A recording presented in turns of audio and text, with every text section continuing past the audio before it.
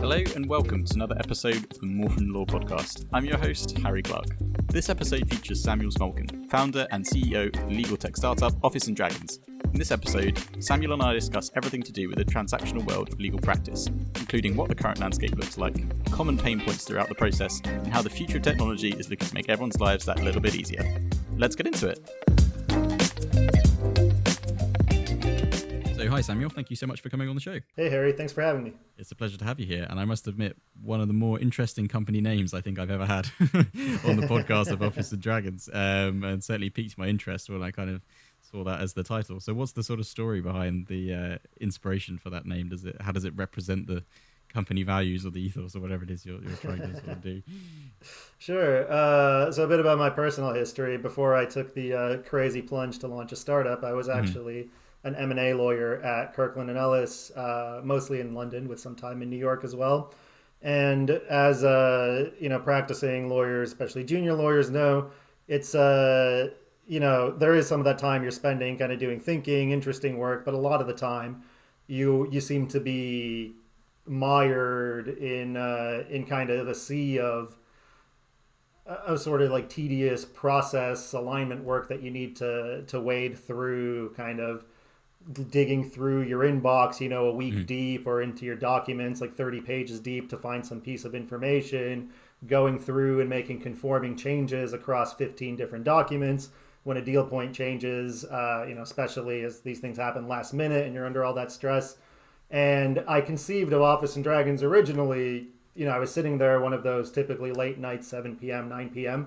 at the office, back when we used to be in offices, and thinking, I'd like to, I need something to save me. And I thought I need something magical, like a wizard or a dragon. And at that time, the office felt like my dungeon. So I took Dungeons and Dragons, and we got Office and Dragons, and that's the idea. Trying to save myself in the past and others who might be living through that same reality. I love it. It's great. I love the imagery as well that you kind of painted there as well. And of course, it's sort of summed up nicely in your mission statement, which is to sort of transform documents from static text into dynamic representations of structured data. So for people who might be thinking that's a bit of a mouthful, what does that essentially involve, and what's the core thing you're trying to address? Sure. So the core thing is, in a nutshell, right? We're living in this world where a lot of things are changing. And one of those things that's changing really rapidly is the way that businesses, our clients as lawyers, transact, the way they do deals like M&A, IPO, real estate deals, and so on. Things are generally getting faster. They're getting more complex and getting more competitive, which of course feeds into that need for speed and also creates a lot of stress. But as lawyers, it feels to me like we're kind of scrambling to keep up. I mean, I kind of gave a little bit of what it looked like to be me a year and a half ago before I launched this company. And the feeling was very much that while things are changing, while pressures are mounting, we're scrambling, and each deal feels worse than the last because of these mounting pressures.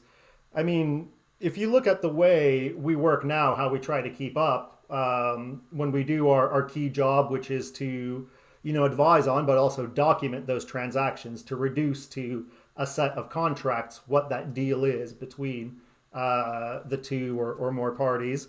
The way we're doing that is drafting. And when you look like from 10,000 feet away, it looks a lot like, a lawyer and a client look a lot like an author and an editor writing a novel, right? They're cranking out these huge manuscript documents, trading markups back and forth. And although, that's changed a little bit over the years, right? We've got document automation to take some of our very standard contracts and kind of spin them out repeatedly. And we've even got AI assisted drafting to, find our favorite tag-along clause instead of having to dig through precedents. It hasn't fundamentally changed the workflow, and that workflow is still what it's been for centuries. And with Office and Dragons, what we're looking to do is fundamentally shift that. And the idea there is that when you're not sort of cranking out the same old thing over and over, when you can't just, reduce it to a choice between three clauses and throw it in a document automation thing, you can still put a framework around the process that you use. You can still put in place some guidance and structures that let you draft new bespoke documents easier. And to do that, we borrow a foundational principle actually from software engineering, which is to separate the key data in something you're working on, the key points that can change throughout the course of this system you're building, from the way you look at it. And the way you look at this key data points, all your deal terms, is the documents. And right now, we're sort of authoring them in. A certain point in a transaction may be reflected in 15 different documents. So when you need to change it, you need to go through each one, cut and paste, find, replace, and it's a huge pain just to figure out where they are, let alone to affect all those changes. Whereas what we're doing is taking those data points and we're putting them in a separate place. So you can almost imagine it as a sort of living, breathing, simple term sheet that evolves throughout the course of the transaction. And when we want to change a data point, like the purchase price in an M&A transaction or something of that nature, or the governing law clause we're going to use, we can change them in this one place, and all those changes will automatically be reflected across all of your documents. So it takes out a lot of that toil work and also makes it simpler to align on what those terms are with your colleagues, your clients, and others involved in the transaction. So I don't know how clear that explanation was, but in a nutshell, that's the change we're trying to achieve. Basically, we're trying to take these complex, fast-paced transactions, and we're trying to put in place a framework that makes it simpler to align on terms and create and update documents and get that deal done in a faster, better, hopefully less stressful way. Absolutely. And you've clearly explained it well enough to some people, because I wanted to congratulate you on recently joining the LexisNexis Accelerator that's what you've been nominated for as well. So there's clearly some sort of movement behind what it is you're trying to do. I guess one of the main questions I'd say is that for, I guess since the dawn of computers, lawyers have fallen in love with Microsoft Word and the sort of regimented precedent way of doing things, as you say. What do you think the main reason is as to why transactions have always been done in that way and kind of favored by lawyers and or not their clients? Yeah, I think, again, taking a 10,000 foot view, despite that we have, some fancy things, we are typing on keyboards in Word and not using quill and ink. We're fundamentally still taking care of our key job to be done, drafting, in the same way that we've been doing for centuries as lawyers. And I think the reason for that stems back to the way lawyers are trained and educated. So when you're in law school, you're taught the law really a lot like a craft, right? You're taught to read arguments, to build cases, and it's all very individual. It's all very in the weeds of creating that argument. And when you go and do your training contract in the UK system or in the US system that I came from, you just start as a first year NQ. You learn, again, much like a craftsperson in an apprenticeship system. You're put on a deal with, and you sort of follow the lead of the person ahead of you, and you learn kind of the ins and outs and the gory details of how to craft every one of these documents, what every one of these phrases means. To use an analogy, it's a lot like how automobiles were made 150 years ago, where automobiles were made by individual craftspeople. And they turned out some really beautiful, fantastic automobiles, just like lawyers today create some really beautiful, fantastic contracts, drafting the way they always have. But it wasn't exactly scalable, right? It wasn't until Henry Ford came along and started thinking not about how to build an individual car, but about how cars as a whole are created, that we got, that classic saying in America, a car in every home. And what that represented was a shift in thinking. It was a shift in thinking one level up from kind of where we are now as lawyers, craftspeople, thinking about the documents individually, to thinking about how deals as a whole are delivered and how do we deliver those deals in a way that is excellent given shifting client needs driven by, lots of changes that are affecting the way our clients transact today.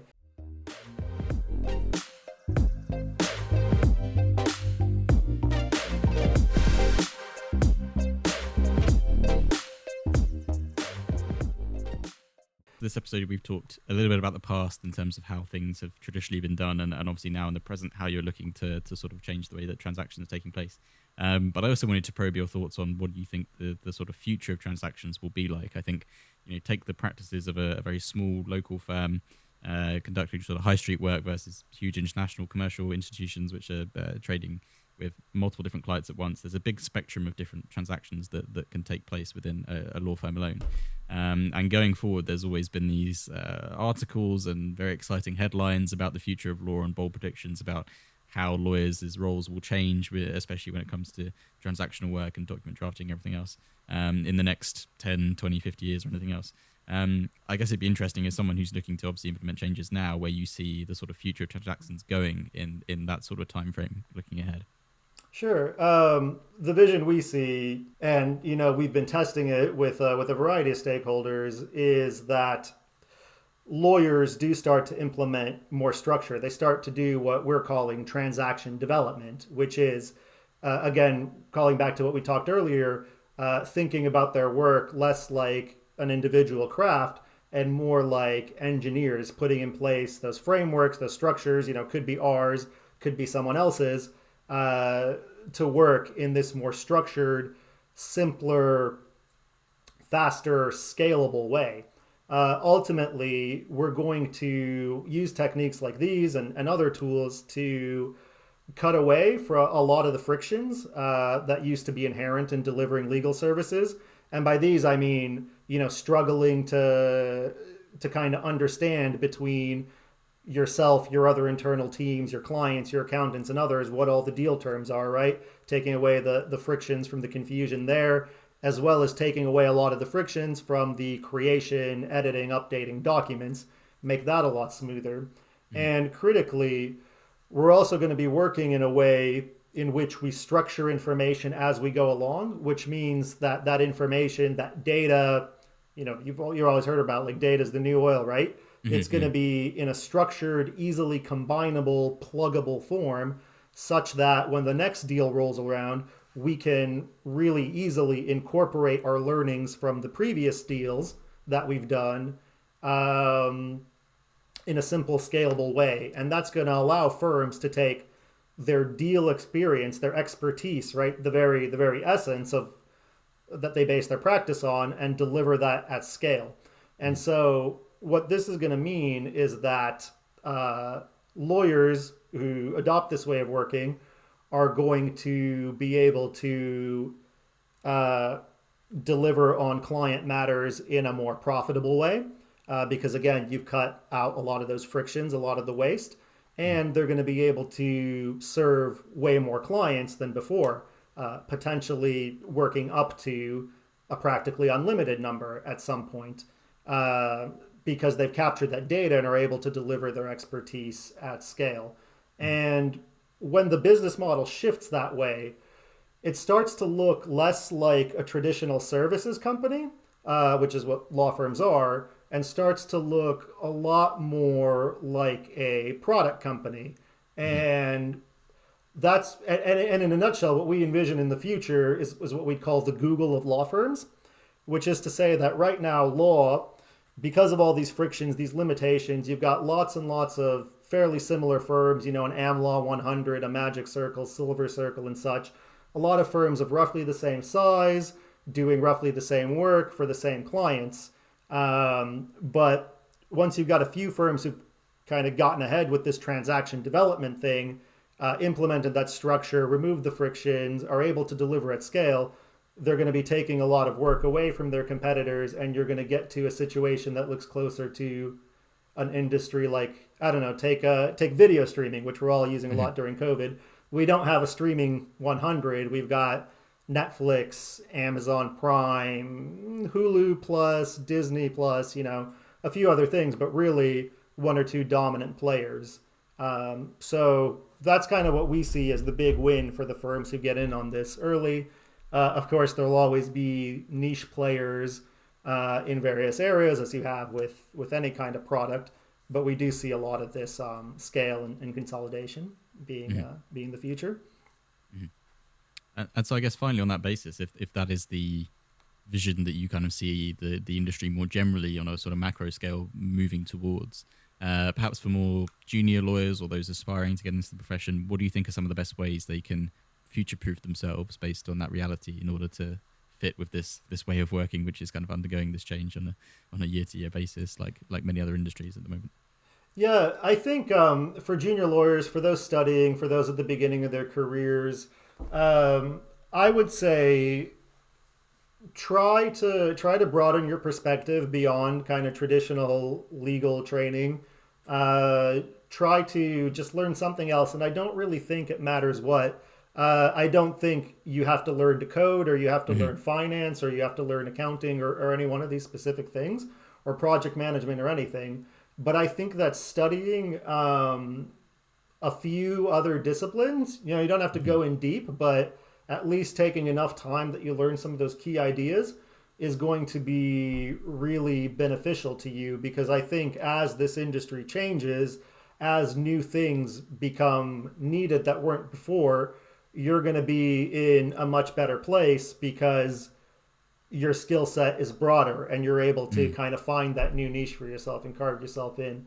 The other thing I would highly recommend is to take some time understanding the business of law. So again, rather than just understanding how to craft arguments and whatnot, some time to understand not just law firms, but what is a professional service company? Like, how do they operate? What are the drivers of revenue and things of that nature? What makes you successful in that kind of business? I took a course like this back when I was studying at Harvard. It was the best course I took.